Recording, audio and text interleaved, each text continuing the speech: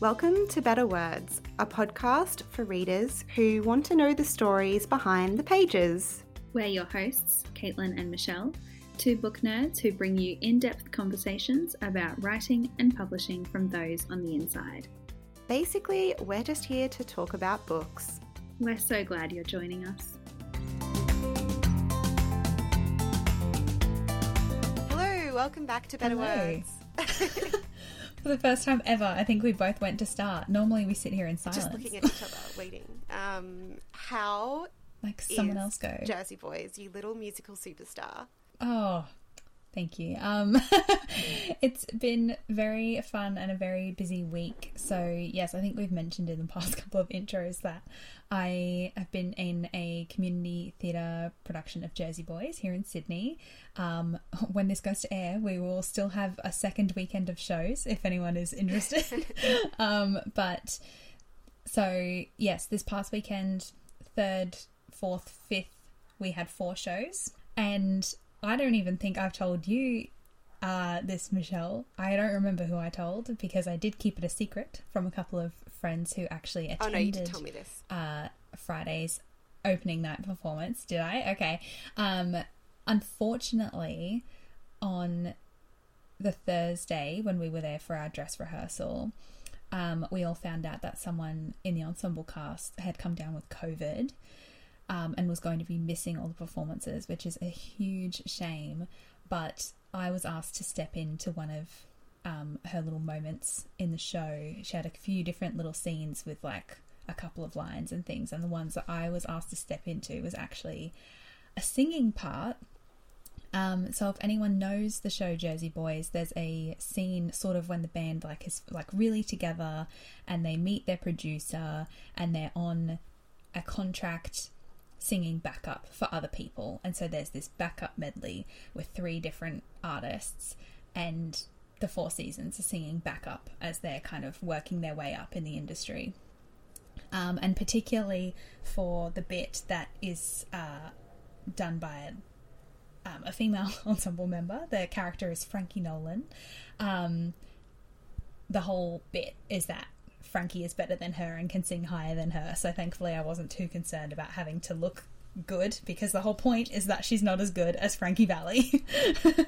But yeah, I did get to perform that. I just kind of wung it a little bit on our Thursday rehearsal, was like, it'll be okay, and we sort of stepped in at the last minute, and then I had performed that bit in addition to everything else I do in the ensemble on Friday's performance, Saturday matinee and evening, and Sunday matinee. And one of our best friends, Austin, and his fiancée Josie were attending on Friday night, and I didn't tell them, and so they were very excited. As you know, long-time listeners know, when we've told the story and everything, Michelle and I meeting, doing Anything Goes, like Austin did those musicals with us as well, so we've done shows together for years, and I haven't done a show for years, and so he came to see the show, and it was very exciting. And yeah, I didn't tell that I had this extra bit. Cute. So hopefully everyone recovers and is back, and it's back to normal programming for the second weekend. But really of shows, fun for you. I would hate to have rehearsed for so long. It was fun, but if it was me, I would hate to have rehearsed for months and then miss out on all the performances. That would suck. That is a real shame. Yeah. But in saying all of that, it has been a very busy week, so I don't really have any recommendations. Well, you know what? Actually, I could do 2 if you wanted. Do you want to? I can give you 2 recommendations because I bought a book on Friday night when we were in London, and I finished it yesterday, and I already had another thing I was going to say. Oh, wow. So that way, you lovely listeners still get 2 recommendations. You're making up for me. Yeah. Yeah. Should we do that? Yes. Tell me. Okay. So the first thing that I was going to recommend is called Strong Female Character by Fern Brady. So Fern is a stand-up comedian in the UK who I have seen on lots of different shows and stuff. Really like her stuff, and so I always like a comedic memoir like they're always on my radar of people who I like watching. So it was always going to be on my radar. But then I'm sure someone else in my book group recommended it as well, as being really, really good. So basically, Fern Brady in this explores the fact that she has experienced a lot of mental health issues throughout her life, but actually also was undiagnosed as autistic for a lot of her life. And so there's obviously a blend there between realizing now which of those mental health issues were purely mental health, how much were related to being undiagnosed autistic. And it really is just her talking you through her life, almost like chronologically, but through the lens of this weird stuff that was happening to her and this new information. Yeah, and so it starts with her having got the diagnosis and then sort of goes back to things. So it talks about obviously like neurodivergence, but also being a working class woman from Scotland, how that interplayed with a lot of things. She explains how at one point, like, a doctor said to her, you can't be autistic because you've had boyfriends and you make eye contact. So it sort of talks a lot about these, I guess, misconceptions around autism. And stereotypes and all these things. It's so much harder for women to get diagnosed because of all of those things. Yeah, exactly. Well. So it brings in a lot of those, and she does bring in some research, or like research she's done, obviously, of like, this is why it's harder for women and stuff.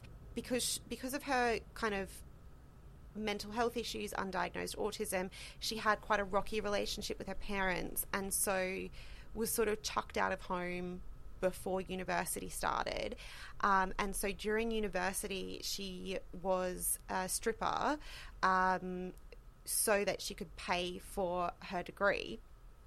And so it's a really interesting look as well. She talks a lot about the misconceptions around stripping and sex work, the way that is sort of portrayed in the media, the way that autistic sex workers are portrayed, and it's just really fascinating. And I think, obviously, if you feel like you may be undiagnosed autistic or you are autistic, there will be a lot in there that is comforting to know that, like, other people have been through this. But I think, you know, people like us who aren't neurodivergent can learn a lot as well, especially around those misconceptions of, oh, autistic people do this or autistic people do that, and understanding how it presents differently in women as well. So I think it's just a fascinating book to read. I actually listened to the audio. Yeah, that sounds really interesting. Yeah.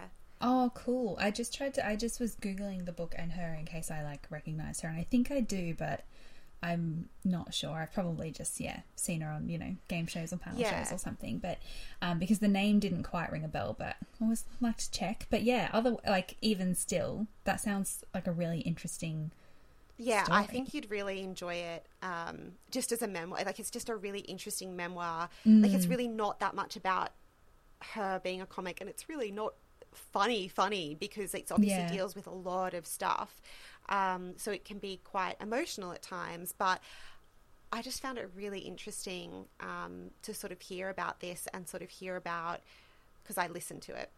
I guess just her reflecting on her life through that lens of now being autistic and how that's changed things for her having a diagnosis as well, which obviously know that so many women especially are going through later in life. Not just women though, like men are getting diagnosed later as well, but it does seem to be this thing of a lot of the talk around how autism presents has been geared towards men, and women present differently. So there are a lot of people our age and older who are getting diagnosed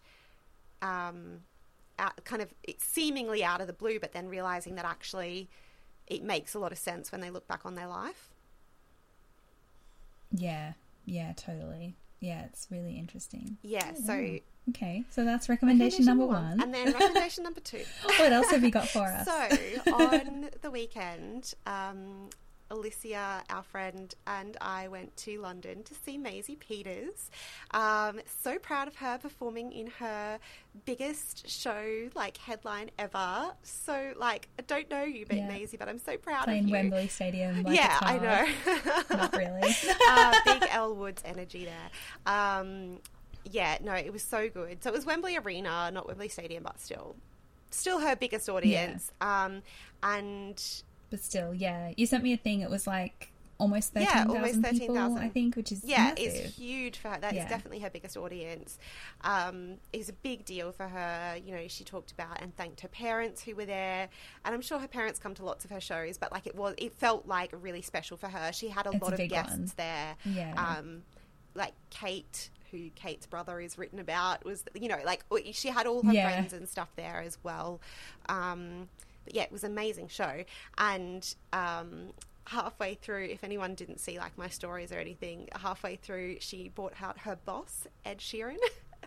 And everyone went mental.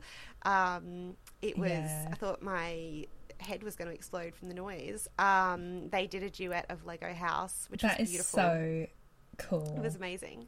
I love their friendship and their relationship. How she has so many jokes about like, her boss and like doing good things for this like unknown artist, Ed Sheeran. It's so funny. I love their dynamic. So cute. And she like would be like, oh, like what would she say leading up to like the deluxe tracks? It was like, oh, everyone like vote on this so that, you know, Mr. Bossman knows that you want it or whatever. Like she always jokes about that sort of stuff. So that was really cute. And you know, she said he's been like a big brother to her. Because he's like 50. Like it was just really like, it was really cute. So it was lovely. So and nice. She played 2 of the new songs from the deluxe album, the deluxe new tracks, which obviously I mentioned last week. I was really hoping that she would. So that was fun. Anyway, that was not the point of Which ones did she play? She played the last one and Holy Revival. Oh, okay, cool. Because there's the line about Wembley. I thought she was going to play Guy on a Horse because she has the line in there, play Wembley Stadium like it's that hard. Yeah. So I was hoping for that. And again, not the point, and we're talking about Maisie Peters again. That's okay. I'm sorry. Not Continue the point. With your this is recommendation. my obsession. So while we were in London, when we got there, we were like, oh, what should we do? Like it was like, we got there at like 4 p.m. or something, but you know, it's now autumn, so it was completely dark. And we were like, what should we do tonight? Oh, we should just go have dinner. And then we looked up Book Bar, which is somewhere we've wanted to go. And Liz was like, oh, it is open till 9 p.m. And we just both sort of looked at each other and we were like, yeah, let's do that. So we had dinner, we went to Book Bar, had a wine, it was great. Such a cute little shop, just... loved the vibe. It was so good. And while I was there, I was like, I really want to pick... I don't know what it was. I was like, I feel like I need to pick something literary. Like, I feel like I need to pick something that's smart. As opposed to the usual stuff. Like, I'm smart. Drinking wine in this bookshop. Exactly. Anyway, I actually ended up picking up a book. There are a couple that I found that I was really happy with, that I'd found the author. Like, there's a movie that I love called... Their Finest, and I actually picked up a book and was looking at it and was like, oh, this sounds interesting, but it was like the second in a series. And then I saw that that author had written the book that film is based on. So I was like, okay, note that down for next time. I've got to check out her work. But I actually ended up buying a book that I remember picking up and looking at in hardback when we were visiting last year, and it's now in paperback. Right. And it's called The Schoolhouse by Sophie Ward. And fun fact, I know the name Sophie Ward because she is also an actress, and she used to be in Heartbeat. She was like a long-term character in Heartbeat, but she's written 2 books. One of them really sounded like not my thing, like much more like abstract, and I like read the blurb and I was like, I am not smart enough for that. That is not my thing. You know how you just like pick up like a Booker Prize winner and you're like, no, not for me. It is not for me. Yeah. But The Schoolhouse is like a literary thriller sort of mystery thing. Okay. It's kind of hard to explain. There's sort of 2 timelines. There's like present, which is actually December 1990, and then it sort of dips back into diaries from 1975, which is when one of the people whose point of view or perspective we follow, Isabel, was at this sort of experimental school where there was sort of some weird stuff going on. So it sort of opens with Isabel, who's deaf as well. So that sort of adds to the, I guess, the way that she tells the story is sometimes through sort of communicating what they're signing and stuff, which is really interesting. But basically it takes place over like 4 days in December. Isabel has seen something really unsettling, has seen a person who she kind of recognizes and is really unsettled. And so we know that something's happened in her past. She receives this letter that brings up a lot of stuff for her. And then we dip back into the diaries for a few days of like things happening at this school. And then we get another perspective, which is that of a detective who is investigating a missing girl. You sort of get the sense that maybe these cases will sort of link to each other, or, you know, there's something sort of there. And so they sort of unfold together, the new investigation and Isabel's growing unease at something. Someone's coming from her past to find her, but that all connects to the case at the moment, if that makes sense. So it's sort of this interwoven narrative.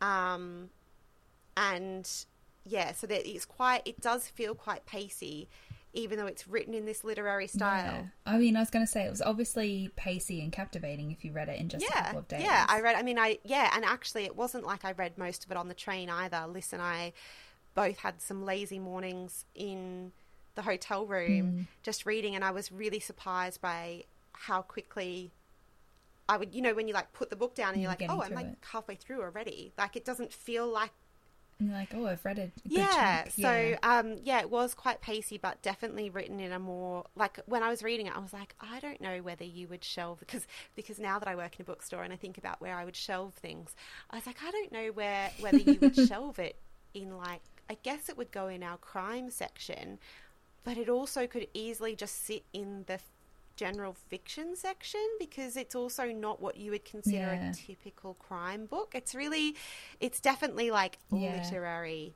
thriller, or like a literary page turner sort of thing. But yeah, it obviously, this investigation brings up a lot of stuff for both the characters, because the detective was in care as well, so she has a lot of feelings towards certain elements of the story as it unfolds. But yeah, it was really interesting, and like slightly different from what I'd usually read, because I did think and know it was going to be a bit more literary, but then I was like pleasantly surprised at, I just expect sometimes, like, I just don't think that I'm a very literary person, and sometimes I see those books and think I'm not smart enough to understand what's happening. And actually, I was listening to an episode of Cool Story by Bridie Jabor and Bree Lee, which you've previously recommended in our Substack, and they were talking about that with The Fraud by Zadie Smith.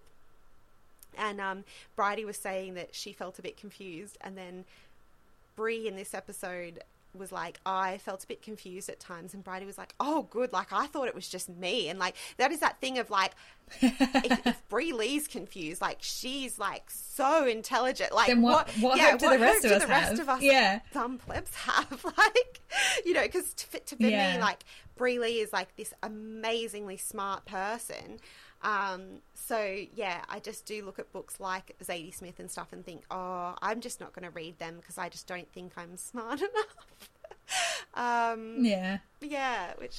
get that feeling, but I'm glad you enjoyed this book. I definitely want to read a bit more literary.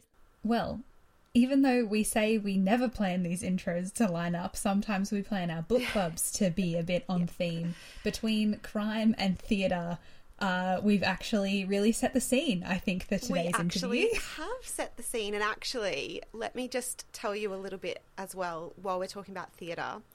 I also had the pleasure of seeing a brand new theatre production, a brand new musical. Oh yes, of course. Yeah, featuring another this yet. previous Heartbeat character. So who I loved. Yeah, that was a bit why my laugh was pretty big before. I was like, oh my gosh, another thing, because I knew that. And you also, do you know this, that but we this haven't character, talked about it. So, what did you think? this actor, Joe McFadden, who was in Treason, also was in a play with Sophie Ward last year, and I wanted to see it, but they were touring, and it was an Agatha Christie play, so it would have been really good. Like, it would have been, it's not too, like, again, talking about me being like, I don't think I'm smart enough for that. An Agatha Christie play, that's perfect. That's right up my alley. They were touring, but it was when we were over here and none of the dates lined up to go see it.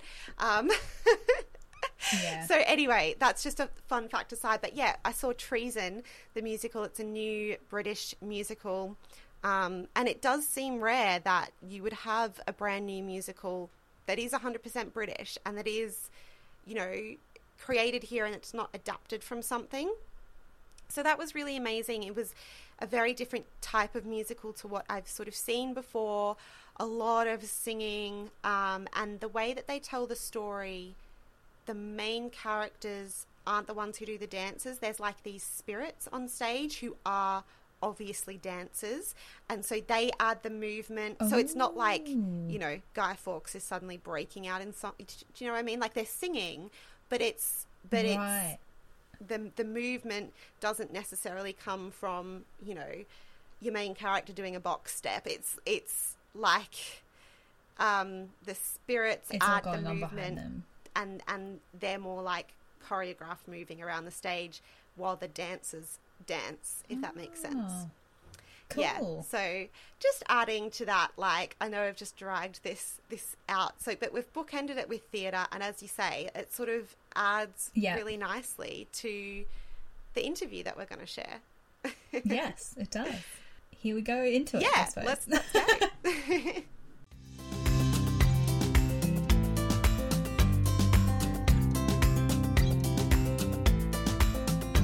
Our guest today is a former magazine editor, award-winning journalist, and government communications writer.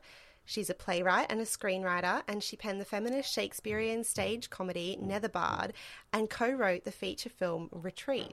She lives in London, and her debut, The Appeal, was the biggest-selling debut novel of 2021. Since then, she's published 2 more novels, which I have absolutely raved about on the podcast and not stopped recommending to people. And we are so excited to welcome you, Janice Hallett, to Better Words. Oh, goodness, I'm excited to be here. Thank you for having me. Thank you. And Michelle is not lying. I think we've got like fully recorded, I guess, journey of Michelle reading The Appeal and then being like, remember, Caitlin, you should read it, and then coming back with the Twyford Code and the Appleton and like the next one, and now you're here, which is very exciting. I feel like we're coming full circle. Wonderful. Oh, it's wonderful to meet readers and to speak to other readers over the mystery of the internet. I originally was like, what is this book that I keep seeing everywhere? Everyone was recommending it. I'm in a small sort of Facebook group spin-off of a true crime podcast I love that is just books, and everyone was posting this cover, and I was quite intrigued by the cover because obviously if people have seen The Appeal, the UK version, it's got that cozy crime feel, and I was like, what is this? I just don't know. And then I saw it at our local library, so I picked it up and like in 24 hours was like done because it's just such an interesting concept, and so I'm assuming that listeners will know what it's about, but basically all found documents. I think we've talked about it so much. So anyway, I was like, Caitlin, I know you don't usually read crime, but this is set in community theatre, and Janice, that's actually how we met. So I was like, you're going to love this. Yeah. Yeah, so... Wow. Such a drama kid and a theatre kid. I was like, oh, maybe I could. And I actually ended up buying a paperback of The Appeal in Bath, I think. When she came over. Okay. Yeah, so last year I went over for Michelle's wedding and was doing a bit of travelling around and, you know, bought so many books and everything. But yeah, I think I went past it and I was like, oh, you know, I've been hearing about this book for ages. Michelle's been trying to get me to read it for ages. You know, it's a UK book. Obviously, I didn't want to buy books that I was seeing all the time back in Australia as well. And so I was like, okay, here we go. And then I started reading it at the very beginning of this year, I think. And I remember messaging you like pretty much straight away, Michelle, being like, oh my God, what's the deal with this girl? You know, like all of these things. I got so into it. I really surprised myself because I'm not really a crime reader. And I'm not usually a rereader, but Caitlin talking to me about it, I was like, I think I want to reread it. So I then got the ebook and reread it again, and it really is one of those books. Like, I think it's always a test with any type of mystery, whether it stands up to a reread, isn't it? Because do you remember the twists and do you remember the red herrings? And you've got so many little twists and turns in this story that I was like, I kind of remember the end. Like, I kind of remembered, like, the big twist, but I was like, I don't really remember, like, all the little things that sort of added up. So it was still, like, because there were so many little facets of things, it was still really wonderful to reread.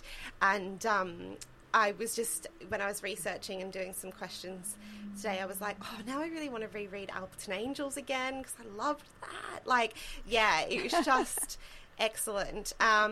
So let's do the actual interview bit. And we are going to do it after that story and all of those compliments. Yeah, we're very excited. And we're going to do it a little bit differently. So usually, regular listeners will know, we usually start by diving into, you know, themes and things discussed in the book. But we're actually going to talk to you about your writing. Yes, in the new book, which, by the way, is The Christmas Appeal. Yeah, I don't even think I said that. A new novella that's out now. I don't even think we've said that yet. Yes. But that is your brand new book and what we'll be talking about, but not quite yet. Yes, we're going to do things differently because, as people might have guessed from the name The Christmas Appeal, it is related to The Appeal, back in the same world. So we just thought we'd ask you about your writing processes first. It sort of leads us on to talking a bit about your debut and then why you are revisiting it. So, yeah, that's sort of the plan. So we mentioned in the intro that you have been writing for ages, obviously professionally. You've also been screenwriting, and I saw in the acknowledgements for The Christmas Appeal, you've obviously written for amateur theatre groups as well, for your amateur theatre group. So when were you like, right, I'm going to give this novel thing a try instead of a script? I have to say it happened really quickly and almost by accident, because I had my film made, or my co-written film made in 2011, and for the next sort of 10 years I was trying to get other things made for film and TV, and it just wasn't happening. I was working with Carl Tibbets for a while, then we went our separate creative ways and worked on our own stuff. I couldn't get anything off the ground, and I was actually on a scheme for screenwriters who hadn't had any success yet. They'd kind of fallen through the net. Quite a sort of sad scheme to be on, really, because it meant that it was like the last chance saloon to get your work noticed. I was on this scheme, and I was given a mentor in Cameron Roach, who at the time was assistant head of drama at Sky TV. And I was talking to him. I said, how I've got loads of ideas that I want to get out there and it's just not happening. And he said, well, you could write a book, write one of those ideas as a novel, and then see if you can get it made for the screen then. And from that suggestion, I sort of thought about it for a bit. And after going through the angst of thinking, well, he's actually told me to give up screenwriting now. I thought, a rather long roundabout way of doing it, isn't it? And after 10 years, I thought, I have to give it up now. But I thought, well, he's got a point. If you keep doing what you've been doing, you'll keep getting what you've got, which at that point was nothing. So I thought, I've got nothing to lose. So I took the idea that I was working on right at that moment for the screen, and that was about a couple who've been volunteering overseas for many years as medics, and for some reason they're back in the UK now and trying to get careers going as medics. And they noticed something odd about this small town drama group. But is it their view of the world because of the experiences they've had, or is there something going on here? So I had that basic idea. So I kind of closed down Final Draft, my screenwriting software, and opened up Word one day and started writing that idea. as a novel. And what I did was think, well, this story is carrying on screen. How about the novel is emails flying back and forth backstage between minor characters, so to speak? And that's why there's several characters in the appeal that never actually appear. We never hear from them. And it was all accidental. It just happened like that. In that one moment of thought came the entire appeal and that whole world. And I have to say I was quite free, and I took my time writing it. I took a year to write that novel. And really enjoyed it. I just went where the characters took me. I didn't know where it was going at any particular point. I'm very lucky. I feel quite lucky that what came out at the end of that year is a story and a format that readers really connect with. It's different. I didn't realise how different it was until it was published. But the readers really connected with it, and they do still. I hear from new readers even now, 2-3 years later. Yeah, I definitely want to talk to you about the actual way you write your work as well. We're going to ask you about that. The format is so it blows my mind a little bit when I start to think about it. That's absolutely amazing, and it is so cool. So I mean, this is jumping ahead a little bit as well, but so the appeal is being adapted for the screen, isn't it? I have been writing the pilot for that. It's been optioned, but so there's a big gap between being optioned and being made in this world, and most projects fall through that gap. You probably speak to a lot of authors about this. I mean, it's wonderful to have the idea optioned, but it's when you actually get it made that it's the really exciting bit. But yeah, I've written pilot scripts for the appeal and the Twyford Code. Oh, cool. And my fingers are constantly crossed. I don't know how I can type with my fingers crossed all the time. But I think the thing is like, obviously you can't. It's all in development, and or not in development, but underway. But will you, with the appeal, have that sort of the book is the backstory, or are we sort of getting the voiceovers of the emails being sent? Like, how is that sort of, is it gone the way you originally imagined? It must be an interesting format to adapt.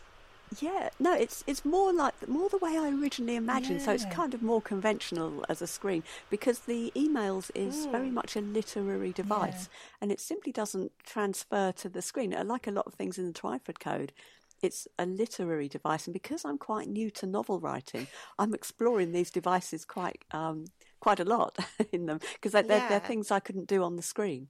So I'm back at the screen. And using the screen devices for the ideas. It's wonderful to switch between two. I like the idea that it's like the companion, but because it does introduce people to it. But then if they read, because sometimes as well, people might watch that and then want to read the adaptation, or it might encourage them to read stuff, and you don't necessarily want them to read exactly the same thing. So I like the idea that it's like, well, this is the behind the scenes thing. Like, that fascinates me. An interesting thing though, I don't know if I only watched like half an hour of it, but the new series on Channel 4, and I can't believe they've made a series of this already, but Partygate, which is about Partygate. Oh, I haven't seen that yet. I'm going to have to watch that. I saw it advertised and I was like, really? Already? An interesting device that they've used is obviously, like, they've got the Sue Gray report into all the... So people who don't live in the UK and aren't obsessed with this stuff, the Partygate is all the parties that like politicians and like the Prime Minister and stuff were holding in number 10 Downing Street during lockdown, when we were all locked down. Oh, right. Yeah. Okay. And Janice, most people were probably reading the appeal in that third lockdown. Yeah. I bet they were. Yeah, so we're all in lockdown, devouring novels and TV shows, and the politicians were partying, and there's a report, the big report into it was the Sue Gray report. And what they've done, obviously, is use that as like the factual basis for what was happening. So the voiceovers and stuff are obviously bits of evidence, but then the emails are done where it's like a webcam thing of someone typing and say, like, it'll be like, don't forget presser around, and it's like they're obviously typing, but we're hearing, like, or it's, I can't remember if it was coming up on the screen, but it's like... Well, that's the webcam sort of, don't forget that press are around, so be careful. I don't think we can do this or whatever. And it's a clever way to, I guess, have that the fact that the report is a lot of email communication as well. It is, yeah, it is. I think the judge requested all the emails, didn't she? So she had to read through them all. Yeah. So yeah, I was shades of the appeal there. It does. Only, you know, what's scary is that, you know, I would think the appeal was more realistic than reading the Partygate stuff. Like, it's so, that's the scary thing, isn't it? Truth is stranger than fiction, which, you know. Yeah, it is. Oh, absolutely. It always is. Okay, so then once you have, you know, this novel written that you've thought, oh, I'll give this a go, and I've got this novel, then how did you go about getting it published? Like, what was the next step? That was fairly easy, I have to say, because my decades of failure came before that point, and I had a screenwriting agent, and luckily the agency she's at also do represent novelists. So all she needed to do was pass that manuscript over to Gaia, her colleague. I then had a book agent because she liked it too. So that was a relatively smooth thing. And when you have an agent, of course, they send the manuscript out and you don't have to see the rejections. So that's one good thing, having an agent. So it was only when get the good news. There was some interest in the manuscript that I heard again. So that was a good thing. That was relatively smooth, I have to say. Was it a quick process? Let's think. Well, I had the deal by around August 2019. I wrote the book over the whole of 2018, between February and February 2019. By August 2019, September, I had the deal with Viper, and the book appeared. It was published in January 2021. So about a year and a bit. So it's longer than normal. I mean, now my books are published, roughly speaking, once a year. So it's longer than normal. I think your entrance into publication with a publisher is slightly longer because you have to fit into their schedule. Yeah. And then once you're in the schedule, it's more regular. So yeah, there was a little bit of a gap there, during that gap I wrote the Twyford Code. So that's how that worked. So when the appeal was published, I'd written Twyford already. And The Mysterious Case of the Alperton Angels has that onerous status of being the first book I've written, having already been a published author. So that had that. So although they say the second book is the problematic one, like the second album, for me the Alperton Angels was slightly different because I already knew what people thought of my writing and what they liked and what had been criticised. That had a slightly different colour for me as I wrote it. I was slightly more aware. That is quite common too. We often hear, writers and authors really often joke on our podcast that the best tip for writing your second novel is to have it written before the first one comes out, because I would agree with that completely. Absolutely. Because otherwise you do have that second book syndrome thing where you go, oh no, people have read it and they like it, or they don't like it, or they like this and they don't like that, and they expect something from me now, and now what do I do? Yeah, I mean, especially with me, because most of my books are different. That's almost the challenge I set myself when I start a new book, that this has to be different. It at least has to be different from the last book. And if it can be different from all of the books, then that's better. So everything I write is going to be different. It's not going to be the same as the others at all. That's quite fun, though. That's fun for the reader as well. I hope so. I really hope they come with me. So far, so good. I mean, the people do expect the unexpected, and that's good for me. Yeah, no, I love that. And so we've sort of kind of mentioned the appeal a bit, and obviously it's largely set in community theatre. We mentioned before that's how we met. So Janice, I was doing my first ever community theatre musical, Anything Goes. Yeah. Caitlin is a seasoned...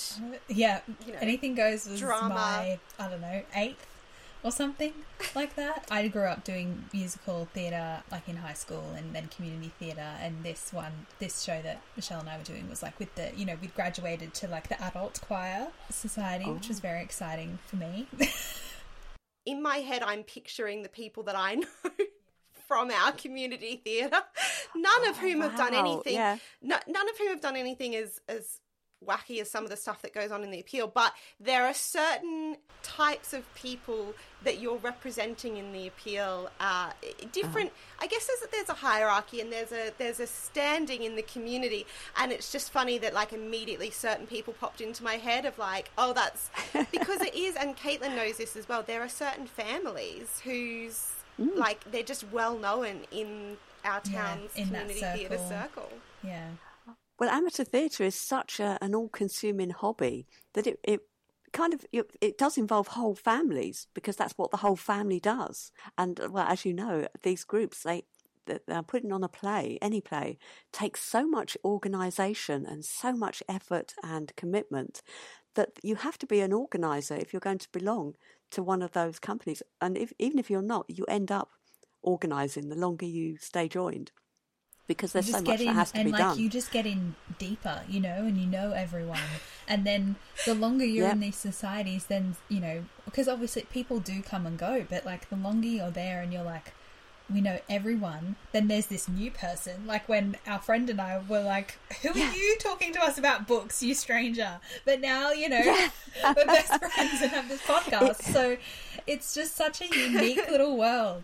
And on the other side of the coin, when you're new to the group and you're very aware that these people are all big, long-standing friends who've been through so many productions together, and you're trying to break in and make friends with them, that too is really awkward, as it is awkward when there's strangers trying to break in. It's a really particular experience, and I love it when people who have experience of amateur drama read the appeal, because I think they perceive it on a different level, and they must really get so much more out of it. What I'm getting at. Surely you do. Even from my one time doing it, you know, I was like, oh, this is everything Caitlin's talked. You know, like this is all the little things, all the little dramas that go on. But that's what I wanted to ask because you. So, I'll just actually say that having read the appeal now, in between reading the appeal and reading the Christmas appeal, I have joined a new society here in Sydney. You're the new person. And I'm the new person that doesn't know anybody. And then reading the Christmas appeal again, where they've got like, there's a couple of newbies and they're all like, who are they that they got cast in these roles when we're not cast in these roles? And oh my God, I was just like, oh my God. So, all this to say, we really do understand the community. Excellent. Because I have to say, when you run one of these companies and you cast plays, sometimes a new person coming can be really refreshing. So you'll cast that new person as a main role, because your audience, who tend to be the same audience for every play, they will love to see a new face on stage, having seen all the same faces. So it's new people can whiz in and snap up those main roles, to the annoyance of everyone. They should. Yeah, they should. Absolutely. Being in the audience for some, you know, it is commented upon in our small town, like, because I now have another friend who started doing costuming backstage with Caitlin's mum and sister. And, you know, so they're doing Grease, and we were like, who are they going to cast for these roles? Because they need young people. And, like, we were talking about like, is this going to be a production without so-and-so in it? And like all this sort of stuff. So it is like, even it as an audience member who, you know, goes every year and isn't involved anywhere else, like you still are, you're used to seeing the same faces. But the people who are sort of the familiar faces. Yeah, it's so fascinating. Yeah. But Janice, I wanted to ask you a little bit, to get back to this, like, tell us a little bit about, you know, what you love about it. Obviously, the world of the appeal is inspired by your, you know, decades with your particular theatre company. So tell us about that. And I understand that's where you met your partner as well? Yes, met him there, met vast majority of my lifelong friends there, because I did it from the age of about 14 to when it, unfortunately, our group folded in about 2011. Oh, wow. So yeah, many years, and of course I went through so many different plays, comedies, dramas. We didn't do musicals, strangely enough, not in my era, because we didn't have anyone who was musical or who could sing, but we did a lot of dramas. We did a lot of different kinds of dramas, and you make lifelong friends with people because you go through so much. Doing play week is like something else, and you have to have experienced it to understand. I mean, there's a massive deadline. You have to it has to be ready by the first night. Everyone has to learn their words. No one can be ill. Everything. I mean, in the appeal, someone dies, but the play still goes on. Yeah. There's a murder, but that doesn't affect anything.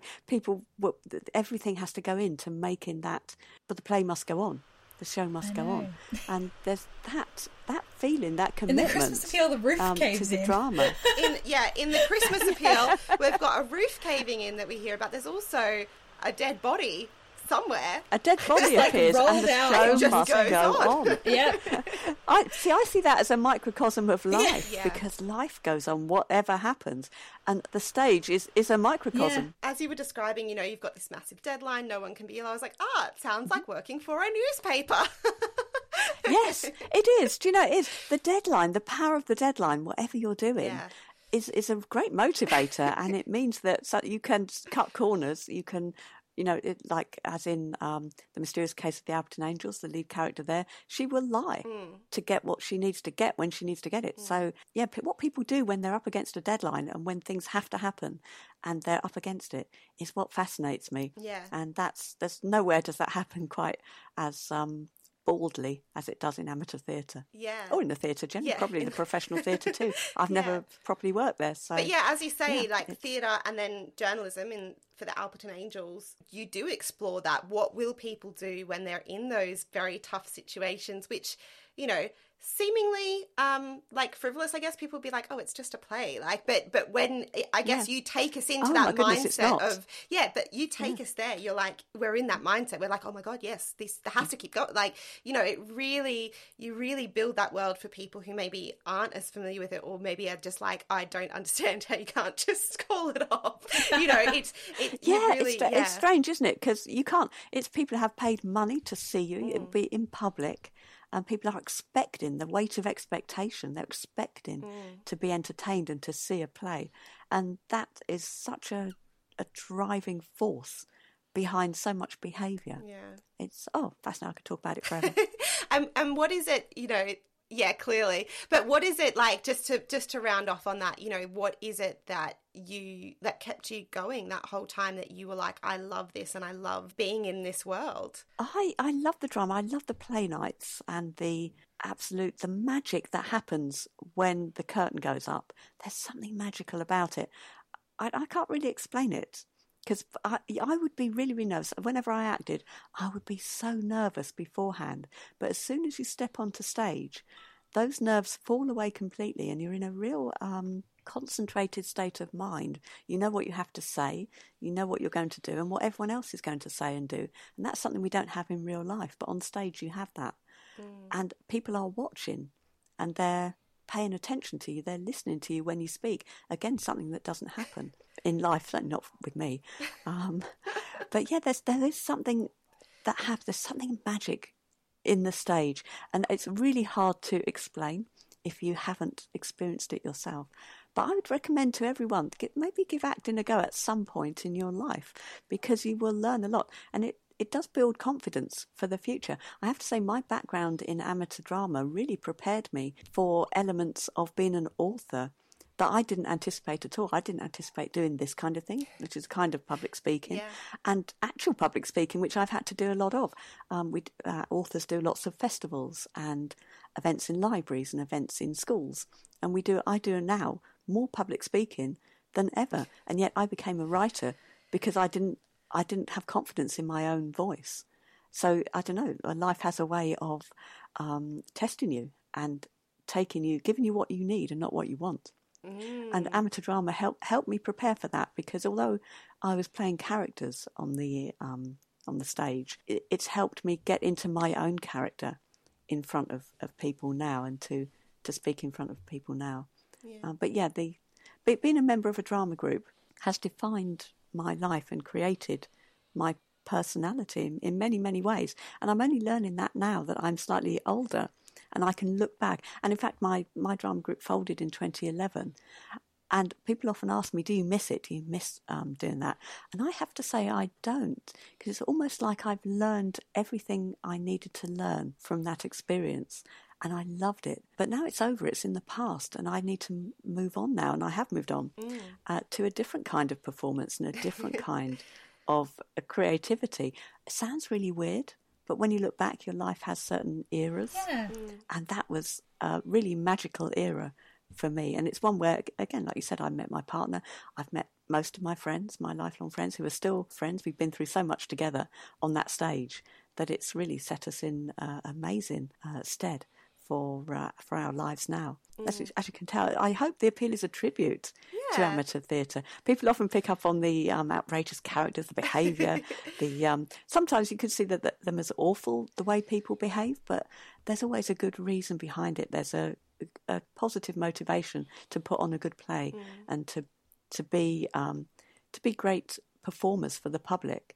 And that's behind it, and it is positive. It is my tribute. It's my love letter to that hobby, which I found myself returning to. Certainly before, I didn't think I would return ever to it, but when I started the Christmas Appeal, I found myself right back there. It was like straight, and we were saying as well that when we started reading it, it just immediately I was like, oh, these people, certain people's emails, just you're like straight back there. And we will ask you a little bit more about that later as well.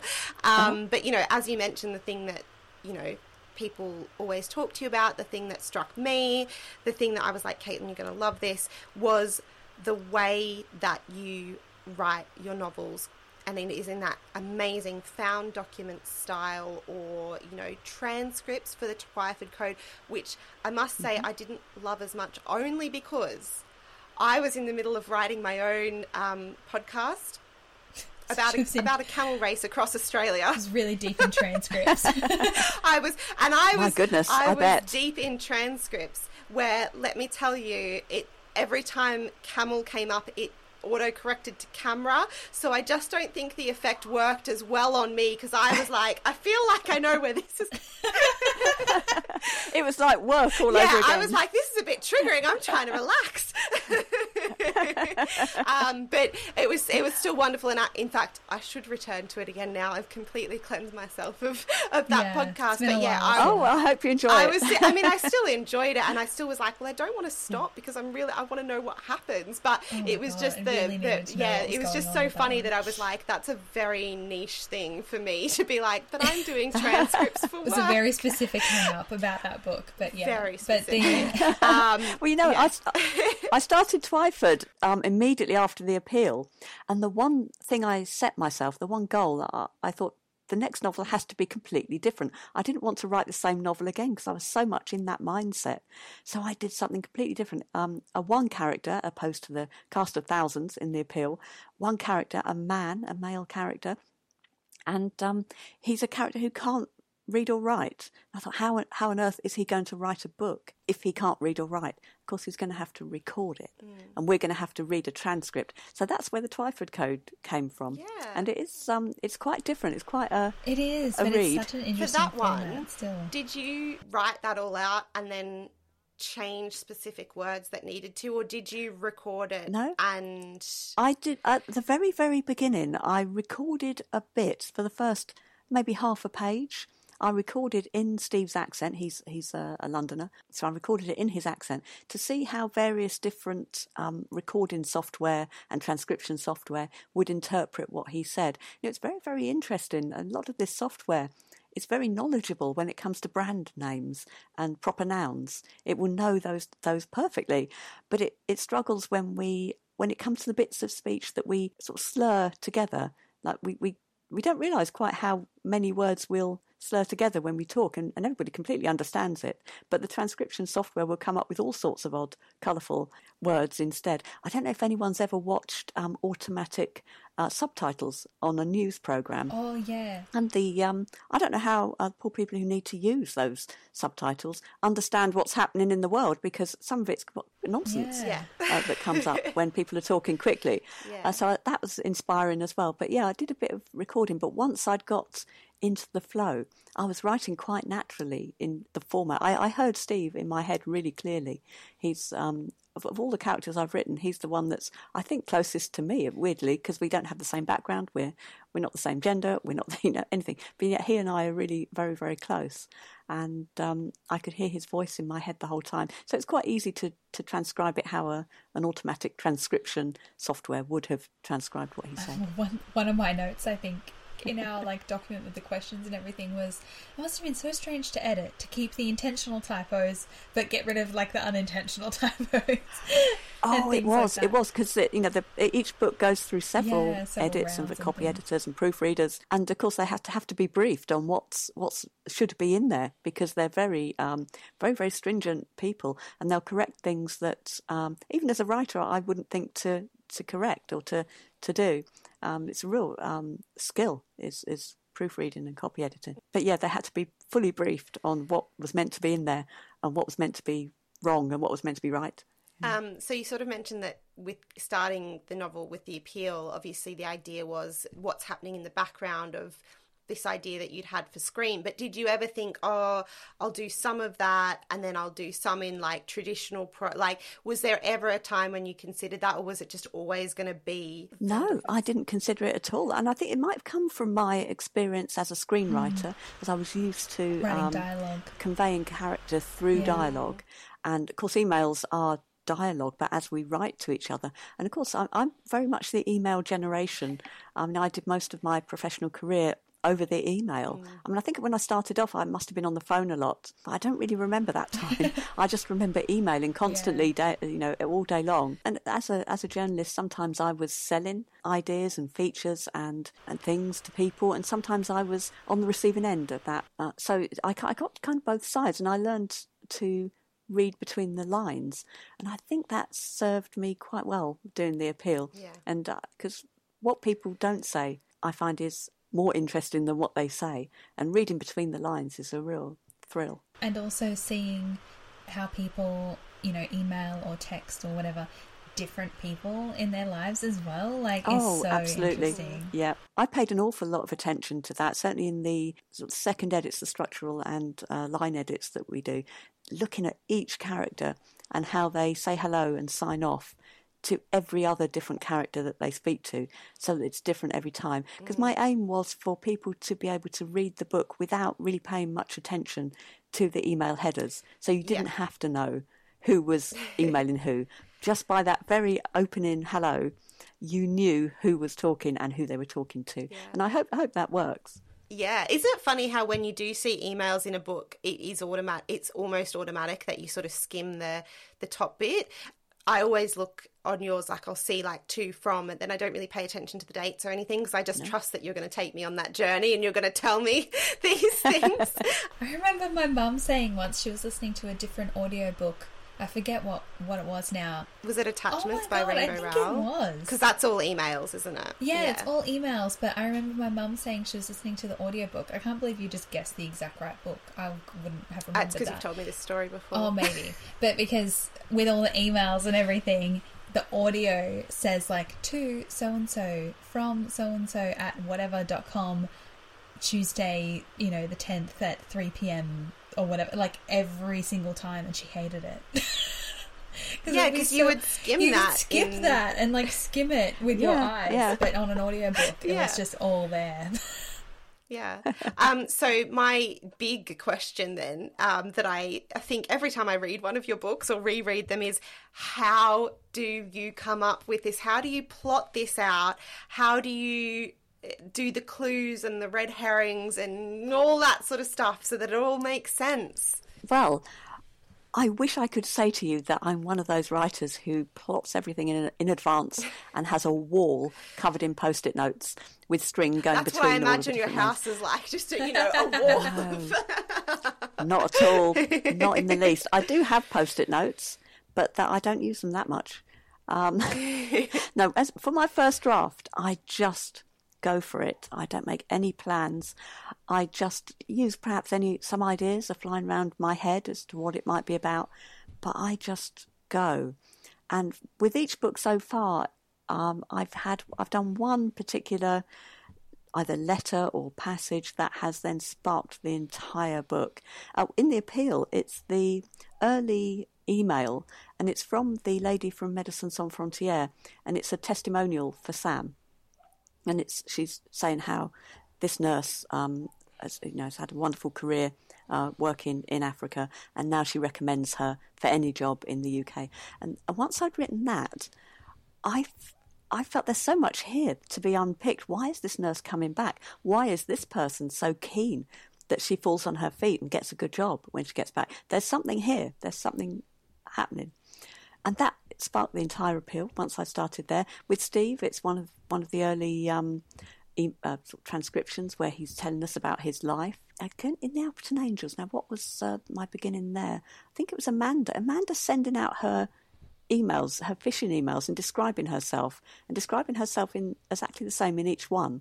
I'm Amanda Bailey. I did this and that. I'm very much this and that. Now, tell me what you need. And I kind of got her character there. That sparked that whole book off. So there's something that sparks off the book. But once I get going, I don't plot or plan. I just let things happen. And sometimes I drop things that might be clues later on. And they might not be. And once I get to the end of the first draft, that's the first moment that I know what the whole story is going to be about, and who the main characters are, who dies, who did it. Mm. And that's when I go back and reverse engineer the beginning to fit the end. And that's when I put in a lot of clues, take out some clues that I put in and they no longer serve the story, and then look overall at the whole thing once that first draft is in. And then once my editor sees it, and we have the first big edit is called the structural edit, and it's usually quite big. And my editor will pick up on a lot of things, and she'll make suggestions as to what could be better, what could come, what could go. And then I can do more. Then I know more at that point what it's going to be about, and I can do more of that editing. But no, for that first draft, I try and recreate that moment when I started writing The Appeal, when I felt completely free and completely creative, and I let those creative juices flow at that moment. And I'm always trying to recreate that moment, despite deadlines and despite other things and precious things that you have once you're a published author. Like stepping out on a stage after having all the nerves. Everything, when I start writing, everything falls away, and it's just me and the audience, which for me is when I'm writing. I'm thinking of who will be reading this. That's a real pure moment. As a writer, writing that first draft. That's incredible. That's amazing. It really is. It's so amazing. I'm also aware how mad that might sound. It really, so I think of what you're saying. Oh. It doesn't, because when I write as well, like there are just some magic moments where you just sort of you're there, and I think it happens to people when they're reading or something, or you're really engrossed in something, and then suddenly it's like you're like, it's like you've been underwater and you just like resurface, and then everything just sort of like, you're like, oh, that's the time. Like you do. There are certain times where you just get into this flow of like focus and concentration, and I think that's what I always try to chase too when I'm doing creative work, because that totally makes sense. Yeah. Well, they say that if you want to take your reader somewhere, you have to first go there yourself. So if you're writing an emotional scene, you have to feel that emotion. You have to be in that scene.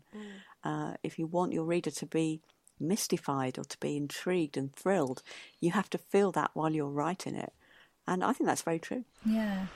It's interesting, I think, with crime as well, because I think I've heard other crime authors say it, they can't plot too much necessarily, because if they feel like from the very beginning that they know what's going to happen, then like what's the point? Because the reader will know what's going to happen as well. So you kind of just have to go in, which I guess for crime makes so much sense, but because with a mystery, we as readers think, oh, you must have known because there were these clues at the beginning, like it's just... You sort of forget that actually you can go back and put them in. Yes. And absolutely. Yeah, it's not a single moment writing that novel. It does take months. Yeah, exactly. It's not years. It's so interesting because I think maybe more so than other genres that is really different, I think, for readers and writers, is that you kind of just got to go in and be like, oh, what's this world? What's happening? And then you'll go like, oh, twist. That's what's happening. Like, it's probably it might be the most similar, I think, for readers and writers, compared to other genres. Oh, for sure. Yeah, I never know who's, I don't know who did it. I don't know who's going to die when I start. This is the thing. I'm starting my next one. I'm right at the beginning of my next novel. After my next novel out will be The Examiner in 2024. That's already written. But I'm starting the one after that. I've got no idea who's going to die of these characters. I've got no idea at all. Don't know who did it. Yeah. No, they haven't died yet. Who knows what will happen then? And another like technical writing question, but when you're writing, do you sort of tend to write it more in the order that we will read it, or with something like The Appeal, do you write certain emails and stuff in a row and then maybe splice them together later, or like with the Albertonasia? Okay, yeah. I write chronologically, as you'll read it in the book. I mean, chronological regarding the book, or as I assume that it will be read. That's not to say occasionally I don't think, that should be revealed a little bit later or a little bit earlier, and I might move something around. It doesn't happen a great deal, but it does happen. But I try to write chronologically. I don't know whether I even try to write chronologically. It just do. Yeah. Amazing. And so then... But working out, at that later stage, working out which clue is revealed when, which clue is set and then paid off is... Because you have to have it all happening all the way through rather than setting up loads of stuff and then in the last 20 pages everything is revealed. You don't really want that. Yeah. Things have to be quite well paced, and that's something I also pay a lot of attention to later on. So then the Christmas Appeal brings us back to the world of the Fairway Players, but it is not... I mean, I guess it is a sequel, but you don't have to have read The Appeal, I think, to enjoy the Christmas Appeal. There are certainly, references and clues, and as we've already said, Michelle and I started reading and we're like, oh my god, we were straight back with these characters, annoyed at certain people and all of this stuff, but it is a separate story, a separate mystery, but we read in the acknowledgements that you didn't actually intend to go back to that world, and it started with, I think, a Christmas idea. Can you tell us about that? We knew that my book publication date was going to be moving because I've been published in January so far. I'm going back a bit further. I will get round to that. I've been published in January ever since I was first published, and that's more or less a debut slot, and it's not really for a more experienced author. They wanted to move my publication date to September, but that would give me almost 2 years without a book. So my editor said, well, if you fancy writing a Christmas novella to be published this Christmas, if you fancy doing that, that will plug the gap, so to speak, and your readers will have something, between the two full-length novels. And this was in August last year, so the sun was shining, it was really warm, people were in flip-flops and shorts. If you fancy writing a Christmas novella, give it a go. So I thought, I'll give it a go then, because I'd like to have a book published by Christmas. That'd be quite a challenge. So I sat down and thought about the darkness of Christmas and murder, and how it's, as a wonderfully celebratory festival, it's quite dark. There's a lot of murder there naturally, but there's always an Agatha Christie on at Christmas, isn't there? So we expect darkness. And I started writing a Christmas round robin. This one of these emails that people send out saying how wonderful their family has been for the last year and all the good things that have happened to them. And I thought, well, this is a character from The Appeal. This is Celia from The Appeal. Who else could be this insufferable? Yeah. And whoosh, suddenly I was back in Lockwood, and I was back with the Fairway Players. And things had moved on, of course, because the events of The Appeal happened in 2019. So things have changed, and there's been a change of leadership of the committee, and things are kind of hotting up in terms of politics. But also the group is putting on a pantomime. Now, there's not much that's darker than a pantomime at Christmas. I mean, again, you think it's for children, you think it's happy and bright and breezy, but it has a very dark background, and it's quite violent, and it's anarchic and bawdy. And what better than a pantomime to set this murder that happens? And we've got Femi and Charlotte are back, the lawyers who were investigating events in The Appeal. They're back for the Christmas Appeal because they're now retired QC, or he's a Casey now, has set them another challenge. That's what gave rise to the Appeal. I had to change him, actually, Tanner. I had to change him from a QC to a Casey while I was writing it. It was quite sad. Yeah, it's very odd, isn't it? It's so strange. Stuff you don't think about either. I liked that they were back though, and you know, like, yes, for anyone who hasn't read it, like, the structure is that they're both kind of sent these found documents and reading through them as we're reading through them, and I like that we also have like their messages to each other, and they're like, why are we doing this? Why has he sent us these? Why, like, what else could have possibly happened to this group of people? And as a novella as well, I also really enjoyed the sort of short version of, like, they're just doing the Christmas panto, and it's like supposed to be really quick and like not that dramatic and not that insane, and it just always is. Yeah, I was never did a pantomime. It's like one of those things. I think I'm living vicariously now through my novels. Because the Raglan Players, we never did one. I don't think I've ever done one either. Not specifically. We did like Christmas concerts and things like that. I feel like it's a much more British thing as well. Like, it doesn't surprise me that you wouldn't have done one in Rocky, because I feel like it's a very British thing. It's really. How did it feel going back and being with all those people again? It was like going back to my old school. It was like being with old friends and visiting, but not having been there for a while, so you're catching up with everybody and finding out what they've done and finding out, you know, what's changed for the better and for the worse, which the worse is always much more interesting than what's changed for the better. Yeah, it was wonderful. I mean, I just devoured this in an afternoon. Like, it's so good. It's going to be so great for Christmas. And I think it's one of those... Oh, thank you for reading it so far away from Christmas. Oh my God, no. Very aware that people are reading it in August, September. I'll go back to it, I'm sure. In fact, reading this, I was like, I really want to reread, because I gave my copies of the Twyford Code and the Alpes Angels to Caitlin, because I was like really trying to cull a lot of my books and only ship over like most of the bookshelf is, I still want to read these books. I haven't read them. I didn't read. And the reason, anything I culled, I was like, even if it's a favourite, if they're a British author, I can just buy their books over here again. So I got rid of a couple of like, because also we have that big trade paperbacks as well, which I don't love. Oh yes, of course, they're big, aren't they? Yeah, so I was like, I can just buy like the paperbacks. But yeah, I that one in particular as well. I think I got so into it as well, being a journalist, that I could completely understand. And it's a bit like what we were saying with, you know, if you've done theatre and been around those people, then you'll read The Appeal with an extra layer. And for me, there was an extra layer of understanding to Amanda's character as well, of being so obsessed with something that it does become everything you think about. Not that I've ever done anything as big as that, but I did a true crime podcast, and when I was doing that, especially towards the end, as I was writing it, I get into and I don't know if you get like this with your books as well, I do get into a bit where I'm like, I just need to keep writing this, otherwise, like, it's just all that's in your brain, everything that you want to say and everything you want to do, and it's all you want to work on. And so I could really understand Amanda's character of like, she is obsessed with this.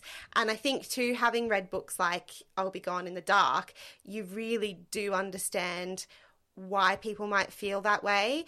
And so yeah, for me, the Alpes Angels I was just absolutely in love, and I'm a little bit devastated that I'm going to have to wait until September next year to read your next book, because that sounds amazing. Oh, I know, it's such a long time, isn't it? It'll soon go. It'll go very quickly, but it's always so great to have a little taste again. But yeah, reading this, I was like, I think I need to go back and read more. Like, your writing style is so engaging as well, and this, I do think that there's something nice about reading a mystery over like autumn, winter, because, you know, the weather's really bad or whatever, and you can literally just curl up and get lost in a book, and it's perfect. Isn't it lovely to have a short book as well? Yeah. Reading a short book, it's so good. You can really whiz through it so quickly. I mean, the Christmas Appeal, you can read it and then give it away as a present. You know, I don't know, I shouldn't really. You should definitely buy 2 copies, guys. Yeah, definitely. It's a perfect stocking filler. It's so good to have like a little Christmas story as well, like a full size novel. You know, obviously people like reading on holidays and things like that, but yeah, I love a little Christmas book that you're sort of reading, you know, in that sort of when you first got time off, you know, only a few days before Christmas or a few days after, and everything's just kind of crazy, and when you've got like 5 minutes and you're in like a little Christmas story, it's perfect. Yeah. Oh yeah, it reflects the season, doesn't it? That makes sense. Because there's a lot of sort of kind of nostalgia and warmth about Christmas. Yeah. And I think if you read, it reinforces that. If you read about Christmas and read about other people celebrating Christmas, it kind of reinforces your own sense of coziness and nostalgia. Yeah. And congratulations too on having your books moved, because like that autumn that autumn publishing slot is such a big deal over here. Like that's when like Richard Osman's published and all that sort of stuff. That's amazing to know that you're like in the big players now. Like, yeah, you're in the big months. Absolutely. Isn't that wonderful? Yeah, totally. Yeah. The pre-Christmas it's place. So exciting. And so can you tell us anything at all about your next book? Maybe if there's any true crime recommendations that could, get us in the mood, get us excited. What sort of stuff did you use to research it? Well, the Examiner, again, something quite different. It opens with an examiner, a university examiner, telling us that he's just read the coursework and final essays from a small group master's degree course. Oh. And he thinks one of the students died and the rest are covering it up. But he's not sure, so he said, can you read and work out what happened, whether something happened on this course or nothing happened on this course. We start reading the coursework for a year-long MA in multimedia art. So it's mostly mature students who are coming together to do this course. And there's only 6 of them. So they're thrown together in a very claustrophobic environment. So we have to work out what happened on that course. I think that's about all I can say. That's so cool. So now you're going into the dark academia stuff as well.